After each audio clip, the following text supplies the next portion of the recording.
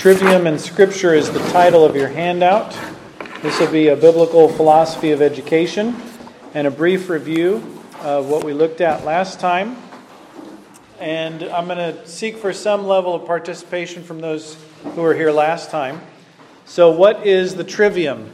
Anybody remember or can tell us from memory what the trivium is? Logic, grammar, and rhetoric. Right. Grammar is the first phase, logic the second phase, and rhetoric is the third phase. And trivium means the three ways or the three phases. So grammar is where you learn all the facts. Logic is where you learn the definition of things and how those facts fit together. And then rhetoric is where you learn to present and persuade. So those are the three phases of the classical model of education. And it's also very roughly parallel to how the human mind develops. Early childhood, they memorize a whole linguistic system starting from no language to by the age of 3 being able to speak a language. That's astounding. From no knowledge of language to a full, or pretty full, spoken vocabulary, rules of grammar, etc.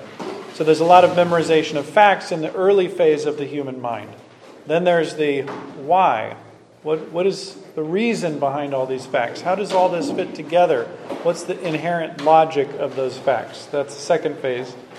And then when someone grows old enough, they want to present their ideas to others. They want their peers to understand them. They want to present and to persuade, and that is the rhetoric phase. So just like the mind of man, so the historic method of education up until the 19th century, late 19th century in America, it followed that same model. Let's start with heavy fact memorization, then move into the logic of those facts, then into the persuasion and the rhetoric. And then the classical liberal education included the trivium as the foundation, and then the quadrivium was built on top. Those four added to the first three became the full classical liberal education.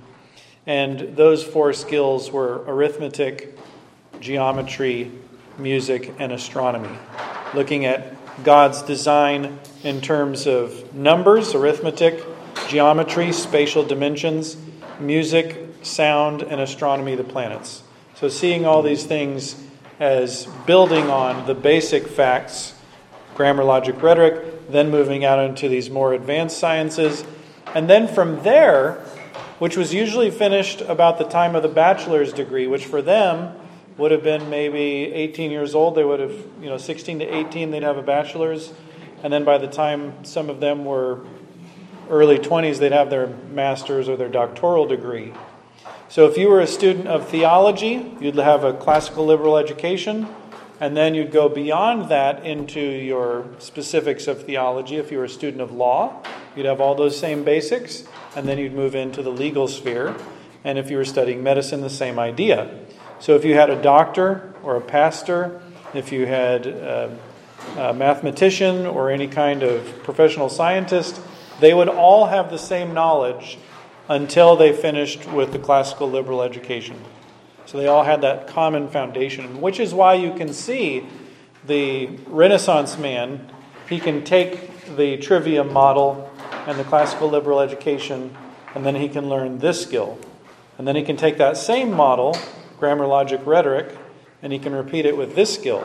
And then he can do it with this skill, and then he can do it with this skill, because he has the basic tools of learning in the trivium, and then he's already applied it in the classical liberal, the four extras, and then he's applied it in his specific discipline, and then he can continue applying it. So you'll find theologians who are mathematicians, who are accountants, who are goldsmiths, who are painters. Like all that happened because they could take this and repeat it. Now, so we talked about the trivium, we talked about the classical liberal education, and then the practical skills, law, medicine, theology, etc. And then we talked about how that relates to Scripture. And the thing that we talked about last time was how grace perfects nature. This is extremely important. And we talked about how in the early church there were heretics who denied this. And what we call those in the history books is Gnostics. Because they said that grace, when it comes in the gospel, takes all the ordinances and institutions of nature and it sets them aside. And it's an error based off of the notion that when Christ died on the cross, he abolished the justice of God, or he somehow diminished the justice of God, as opposed to the Christian message, which is that when Jesus died on the cross and saved us from our sins, that was actually in fulfillment of God's justice. That's the biblical teaching. That God is just and the justifier of him that believeth in Jesus.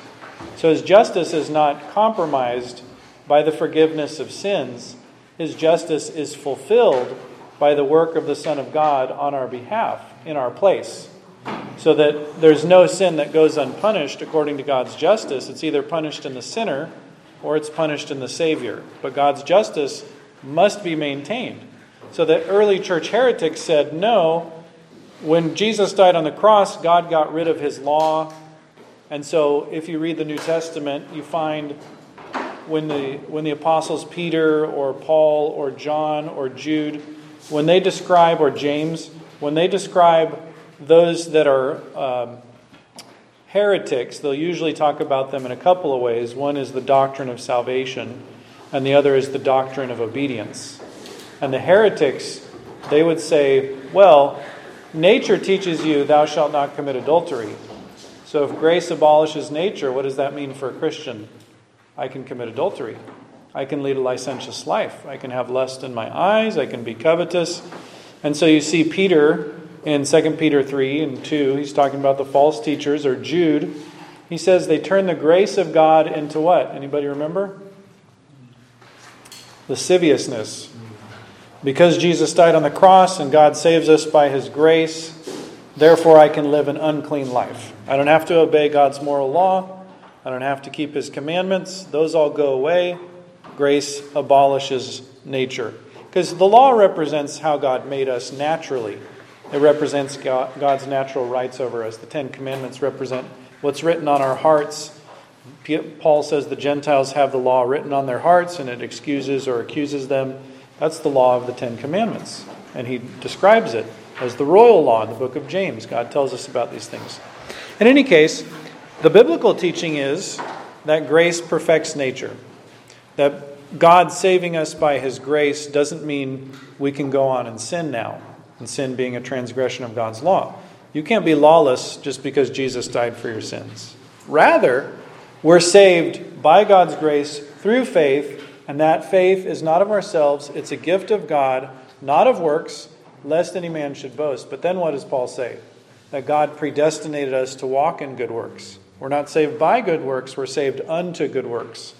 So the grace of the gospel reestablishes God's right over us. And so faith, as Paul says, doesn't abolish the law, it establishes it. It puts it on a proper footing. And you see this even in the Ten Commandments. As we looked at, when God gave the Ten Commandments, he starts off with the preface. What does the preface say about God?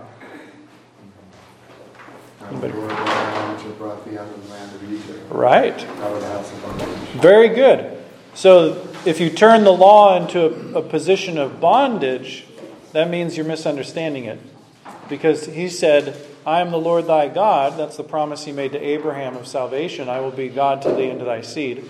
And then he says, which have brought thee out of the land of Egypt, out of the house of bondage. So I'm your liberator. I'm your redeemer. I'm your savior. And then he gives the Ten Commandments. So the gospel precedes the giving of the law and the Ten Commandments. The redemption goes before obedience. So there's an important connection there. Grace perfects nature. It reestablishes God's rights over us. It doesn't abolish them. And so we talked about, for instance, in Genesis 1, God made man in his image, male and female. By the way, the heretics who said that grace abolishes nature, they also didn't believe in the distinction of male and female. So they had women pastors, for example, because they said, well, see, the natural order has male and female. Grace abolishes nature, so there's no difference between a male and a female. That's what they're saying today, isn't it? Is that little Baphomet with half male, half female features, the little Satanist goat head thing? You guys ever seen that? That's that spirit of transgenderism. Let's violate the order of nature I wave the rainbow fish, they say, because grace abolishes nature, so I can live licentiously because I'm a Christian. Okay, that is the heresy of the mainline churches. The Southern Baptists are falling into it. The Presbyterians already have. Methodists fell into it a long time ago. Episcopals, yeah, they're gone. But the whole idea is that these heretics will teach this. But God said He created man in His image. He created them male and female. And then in Ephesians 4, we looked at how God says we're not to live as the Gentiles in the vanity of their mind, their understanding darkened, alienated from the life of God through the ignorance that is in them, showing us that God's restoration of us by the grace of the gospel brings us out of an almost brutish state of irrationality and lawlessness and brings us into our right minds, like the demoniac that Jesus healed. He was put in his right mind and he was clothed and he was listening to Jesus. Instead of running around cutting himself and in chains and bursting out of the chains, he's now in his right mind. The same could be said of Nebuchadnezzar. When he came to his right mind, then he glorified God because finally his reason was restored. And then we saw how in Ephesians 4 he talks about uncleanness and greediness being a Gentile manner of living, but ye have not so learned Christ. Verse 20, he talks about the truth in Jesus, putting off the old man, putting on the new man, that we're renewed in the spirit of our mind, and we're to recognize that we're created in righteousness and true holiness. Then we saw the 9th commandment, not lying, in verse 25. He talked about the 6th commandment in verse 26. He talked about the 8th commandment in verse 28. And he talked about the 3rd and the 9th commandments in verse 29. So he's showing Christians that when you're renewed in the image of God, when you have the gospel come to you, it doesn't abolish the knowledge that God naturally put into us. It doesn't abolish the law that God wrote on our hearts. It actually restores us in that image of God. It restores us to knowledge and truth. And then we saw from Proverbs 9:10, the fear of the Lord is the beginning of wisdom, and the knowledge of the holy is understanding. And then we looked at that the order of nature includes the skill of thinking.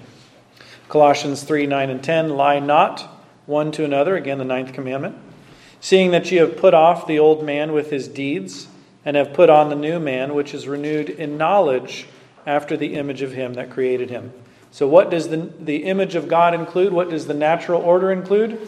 Knowledge, as well as righteousness and holiness from Ephesians 4. It also includes the rational capacity. And then we saw in John 1 that every man coming into the world is enlightened by Christ himself. We saw that in verse 9, that was the true light, which lighteth every man that cometh into the world. Jesus Christ is the light.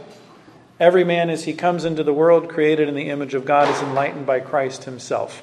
We're formed after the image specifically of Christ, the Logos, the rationality, the wisdom of God.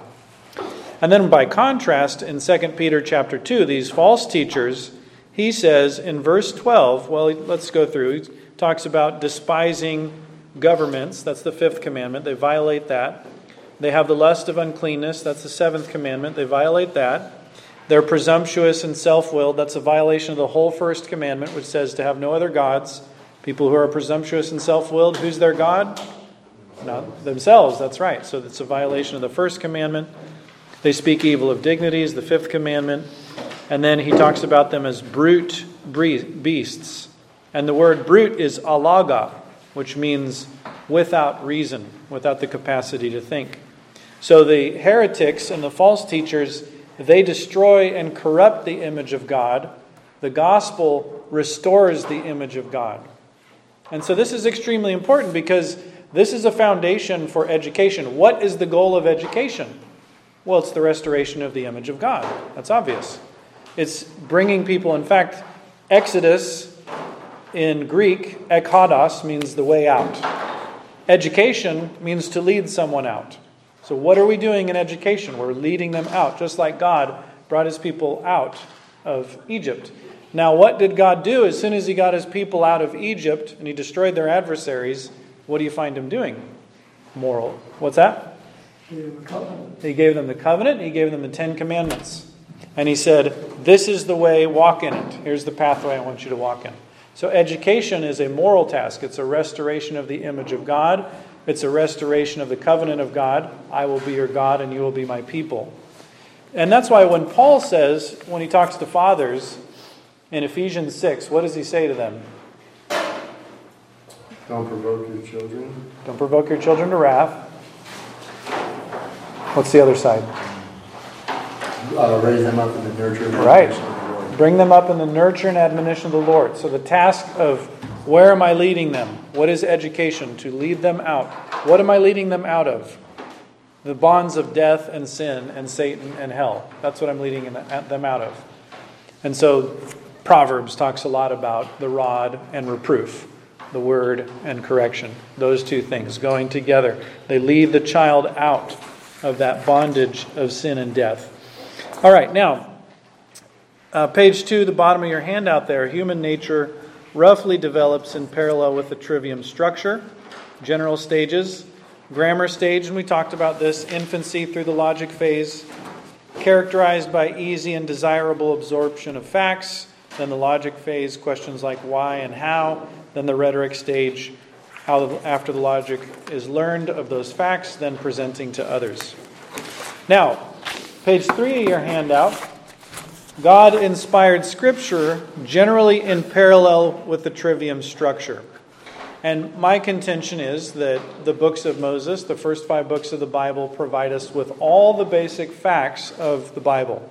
They give us everything from creation to the fall, to the Redeemer, to the law, to the covenant, to the promises. So all that is summed up in the 5 books of Moses. And it doesn't necessarily always offer us a ton of explanation. And so Exodus gives us all those basic facts of redemption, Genesis of creation, Leviticus of God's holiness and worship, Numbers of the people themselves as they get ready to go into the land. Deuteronomy recapitulates the law of God. And then in the prophets, page 4 of your handout, we have what I would call the logic phase. Whereas Moses gives you all the facts, for example, you might find a law in Moses that respects the eating of swine's flesh right next to a prohibition of a moral duty like committing adultery. And you ask yourself, well, here it says, I'm not supposed to eat shellfish, and here it says I'm not supposed to commit adultery, and they seem to be on the same level, right? Because they're right next to each other. What's the difference? They seem to be the same. But the prophets actually give you the logic of the law. What is the difference between this burnt sacrifice that God commanded me and the duty of not murdering? Thou shalt not kill. Are they the same in value? No, they're not actually. And you find this, for example, in Jeremiah, where he says that God did not command them concerning burnt sacrifice when he brought them up out of Egypt. But he commanded them this thing, obey my voice. Okay? So he's saying the most important thing is that you listen and obey to the things I say. Burnt sacrifice, I didn't say anything about that. Well, did he? Yes, it's a figure of speech by which you say what is less important and what is more important. It's like if you had to compare the two, I don't really care if you offer me a burnt sacrifice. What I care about is, do you obey my commandments? So when they came in Isaiah 1, he talks about, when you come in my courts and you offer your sacrifices on the new moon and you burn your incense in the temple, I can't stand that, God says. I'm sick of it. Your incense is an abomination. Take it away from me. Why? Anybody remember what he says? The reason why he hates their new moon? He said they had blood on their hands. Well, what's that? That's what commandment? The 6th commandment. Thou shalt not kill, right?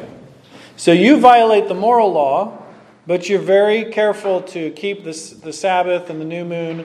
You're very careful to offer the right incense. You're here in my courts in Jerusalem, but I don't want you there, God says. Why? Because you're murderers, and your prayers are an abomination to me. So you can go through all the external acts of worship. In other words, what is the logic of the law of Moses? We have all the facts there in Moses. What is the precise relationship between the ceremonies that I'm to act out in worship and the 10 Commandments? Well, it's obvious. The 10 Commandments are extremely important. They are the royal law. Everything else is measured in terms of the moral law, that royal law. That's supreme and universal and binds everyone at all times in every spiritual condition. This is just something God said He wants you to do. And out of reverence for Him, you should do it at that time. Out of reverence for Him, we should not do it at this time. But still, it's a matter of His will. It's not a matter of God's nature that you have to offer this sacrifice at this time and burn this kind of stuff. You know, He can change His mind on that kind of stuff. Can He change His mind on thou shalt not kill? Of course not.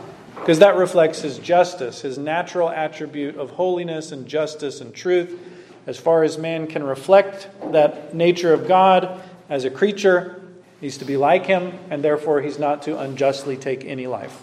Is there a time to kill? Yes, but that's not what He's talking about. When He says thou shalt not kill, He's talking about the unjust taking of a life. Not talking about self-defense, not talking about lawful war, not talking about the magistrate bearing the sword. Paul says that's the ordinance of God. You know, it's not condemning civil government, for example, or lawful self-defense or war. But in any case, the prophets take the facts of the law and they start applying those. What is the inner logic? Why is it this way? What is the most important part? And in the various books of the Old Testament, Joshua, Judges, Ruth, 1st and 2nd Samuel, we start seeing that there are several things unfolding. There's the priority of certain commandments over others to show us the logic of the law itself. And there's the development of all the prophetic themes that are embedded in Moses. Moses has a prophet, Moses has a priest, and Moses has a lawgiver. Okay, and those tell us something about Christ, actually. Prophet, priest, and king. The Messiah, the anointed of God. Priests get anointed, prophets get anointed, kings eventually get anointed. And as we see these figures lived out before us, they tell us things about the gospel. So the facts of the law are given flesh and blood characters who live them out as types of Christ, shadows of Christ yet to come. So God is both teaching the law and He's teaching the gospel throughout the whole prophetic scheme, all the books of the prophets. The Psalms are a specifically pointed portrayal of both of those points. They're bringing out in song form and in devotional form all the truth of the Old and the New Testament. The Psalms, I think Martin Luther called them the Bible within the Bible. The Bible is the summary of all that we need to know for faith and life. It is what we need to know for faith and life. And then the Psalter, or the Psalms, is a little Bible inside of it. Can you read about the book of Genesis in the Psalms? Yes. How about Exodus? How about Leviticus? Numbers? Deuteronomy? Joshua? Judges? Ruth? The whole thing is laid out before you. The whole expanse. And then all the way to the end of the world is covered in the book of Psalms.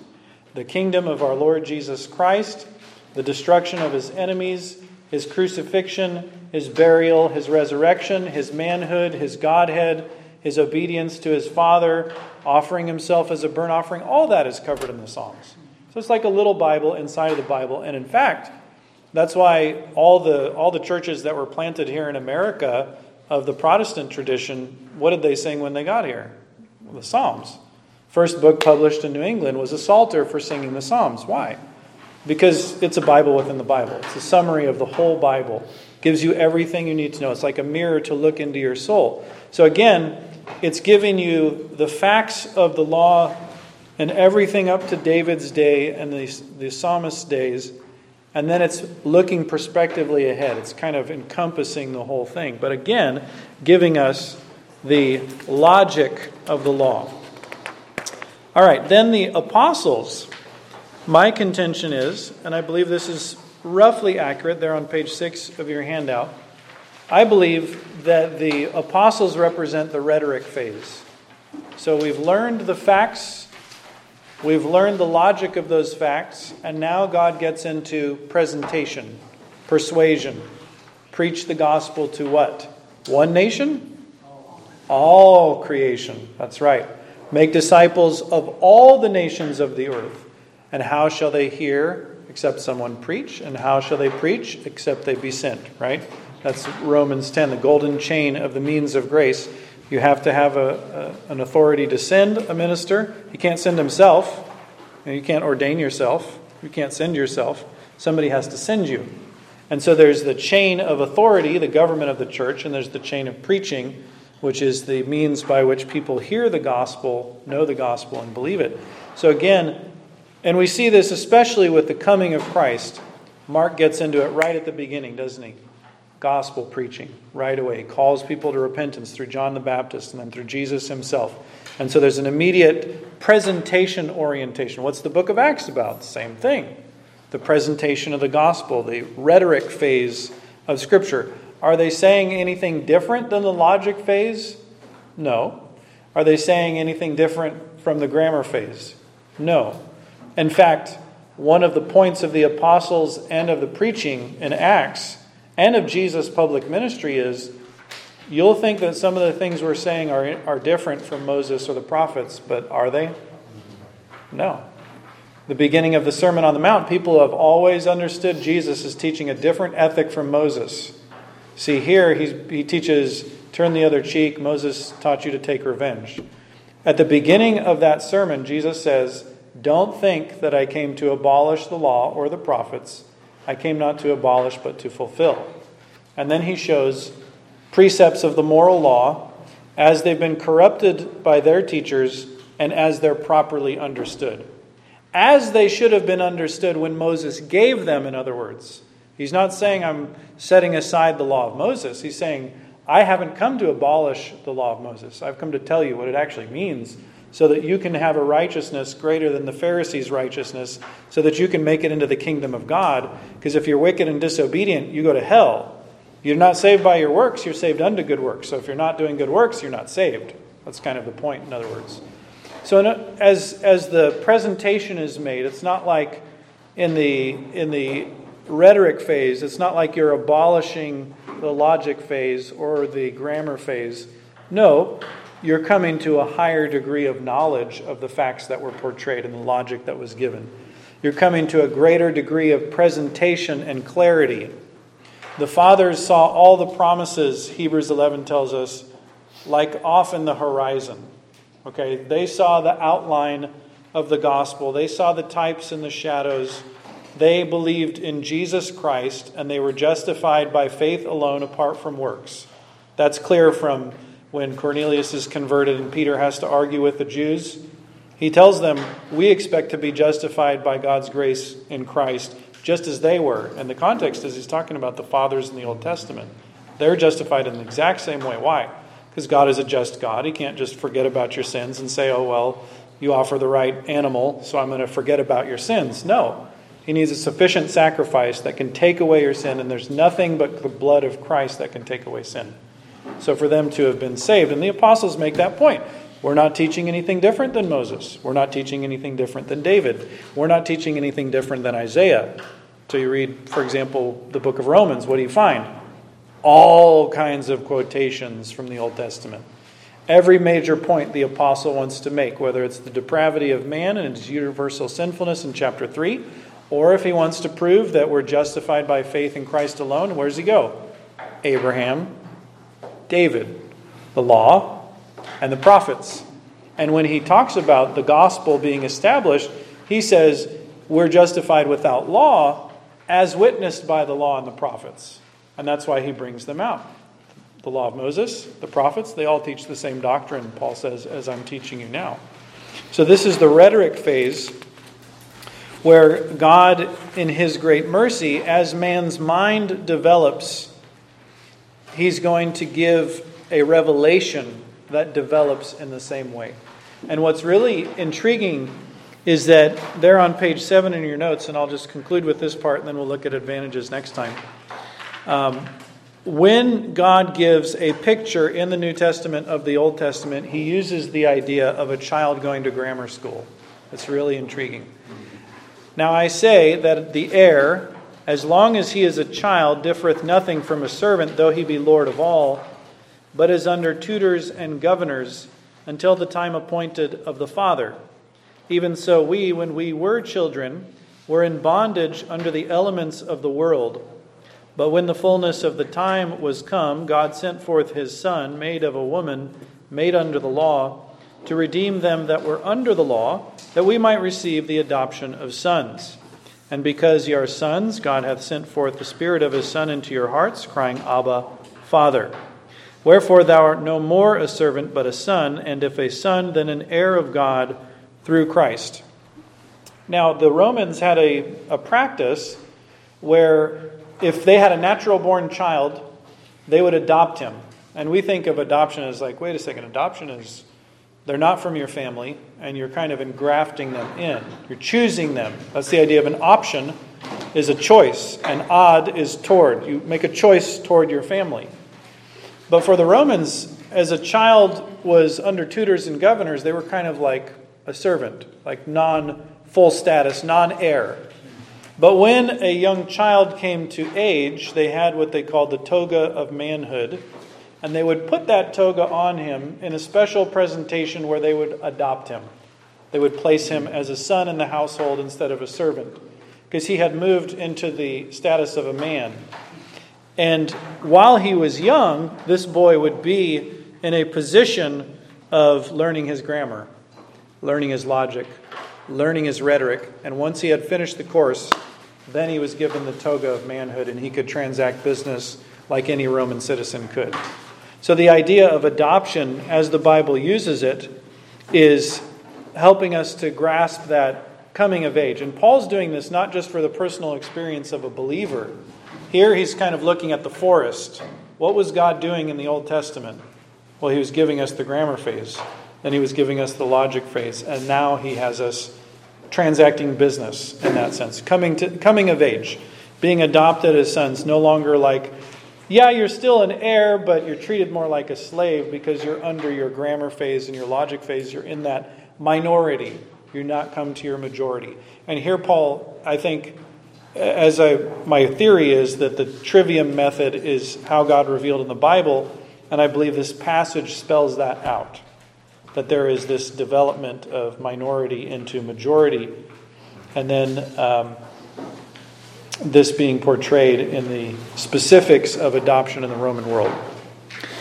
All right, God willing, we'll look at educational advantages next time, and then resources by which you can learn more about this kind of thing or the specifics of these things.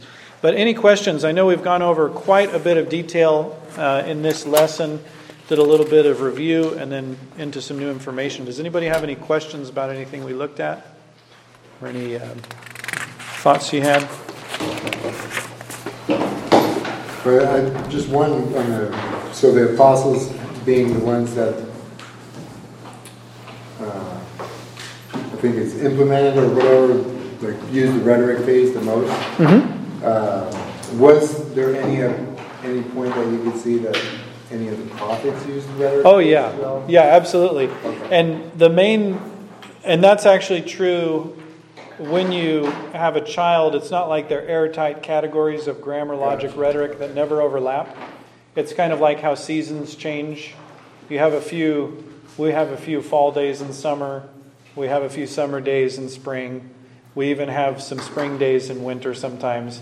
So there are occasions where there's the general theme, and then there's the specifics, the granular detail. And I would say certainly granular detail, Isaiah 53, some people call Isaiah the fifth gospel, because you have Matthew, Mark, Luke, and John, and then you have this book in the Old Testament that gives you such graphic detail about the coming of John the Baptist in chapter 40, the crucifixion of Christ in chapter 53, the universal reign of Christ, and even in chapter 19, but also in 65, you have these massive gospel themes in the prophets.